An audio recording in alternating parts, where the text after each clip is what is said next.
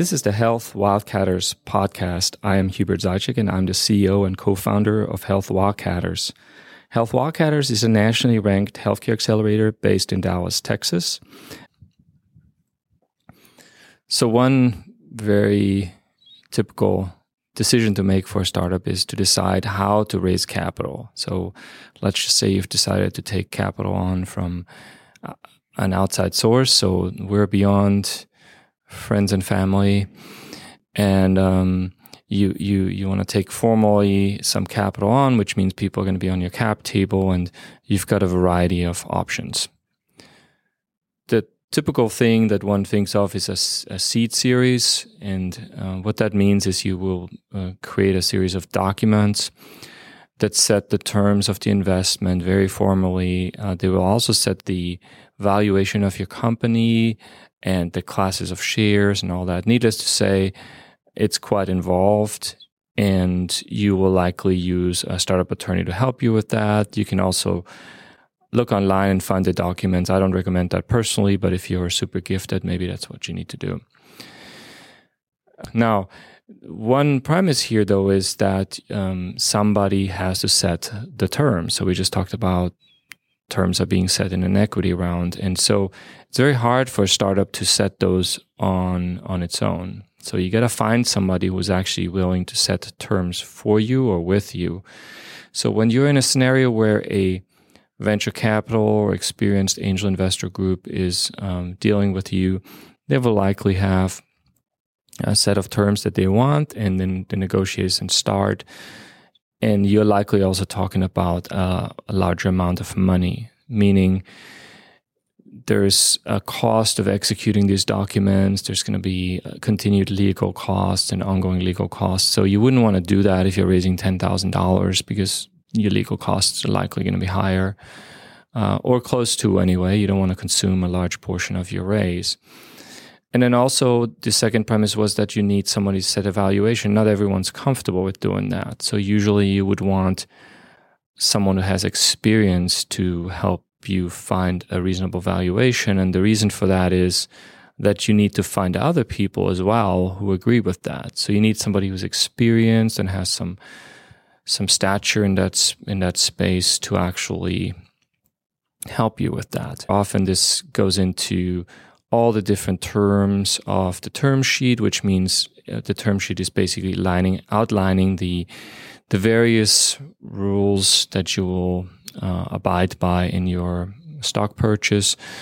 And once you agree to those, then you flesh out the rest with the actual stock purchase agreements and other documents. But that's a process that takes a while. And then even if you have that one investor, now you got to find other investors who are also agreeing to these terms. So you're going to start shopping that unless it's an exclusive deal where only one company can invest in you.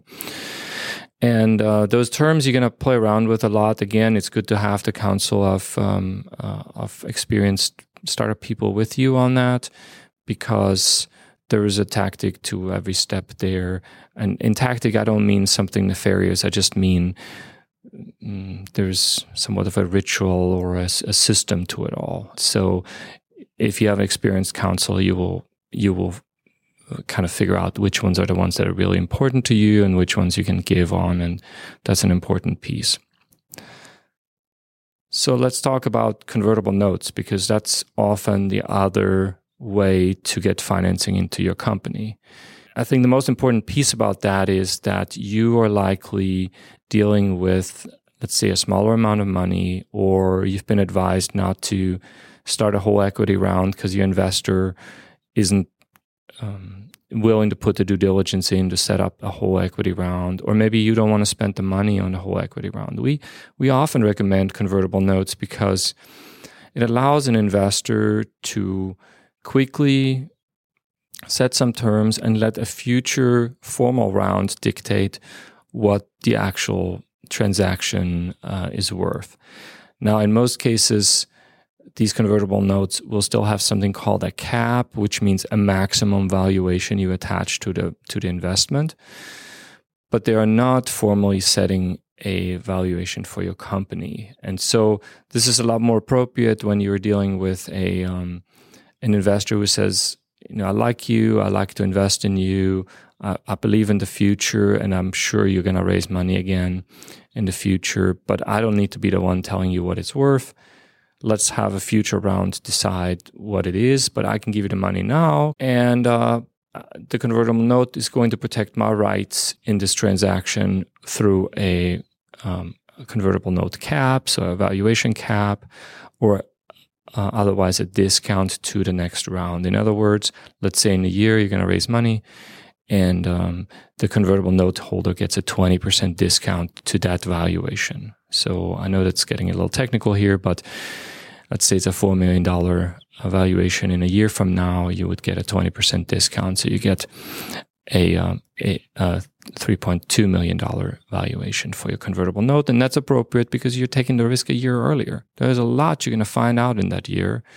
And you should get rewarded for that. So the investor should get rewarded for that. And you're likely wanting to reward the investor for that, for jumping in early and being there by your side earlier on.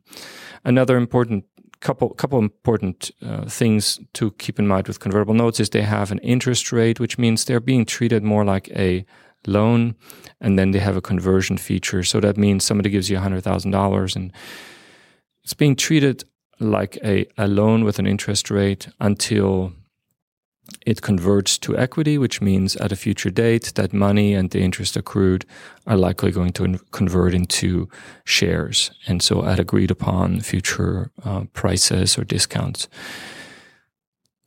A third instrument is called a SAFE. That stands for Simple Agreement for Future Equity. It's actually very similar to a convertible note.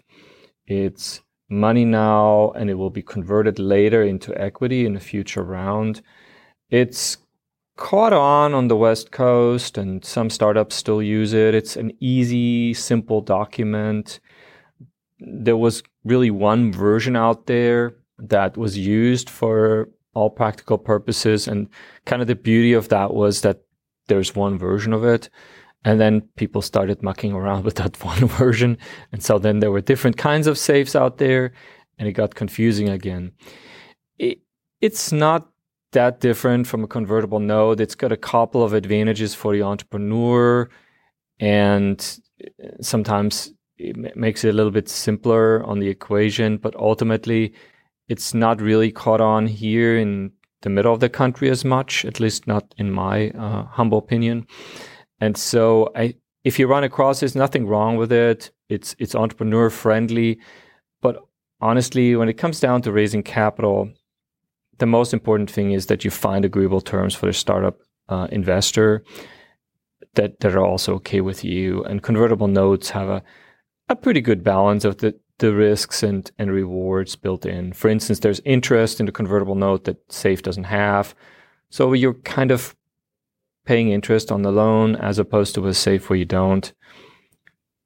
It's really semantics. So from a startup perspective, when you're faced with those options, convertible note and equity round, the equity round is likely your preferred way to go. If you're not raising, I would say $500,000 or more, I would probably go with convertible notes. Convertible notes might be a little bit easier way to go. And if for some reason SAFE notes come up, I wouldn't be afraid of them, but be aware that it might be harder to convince other investors to take them. That's it for this episode. The Health Wildcatters podcast is produced and edited by Covington Doan. The music is by William Flato. Make sure you subscribe to the show on Apple Podcasts or your favorite podcast app. To learn more about Health Wildcatters, you can follow us on Facebook, LinkedIn, Twitter, or visit the website at healthwildcatters.com. Thanks for listening. See you next time.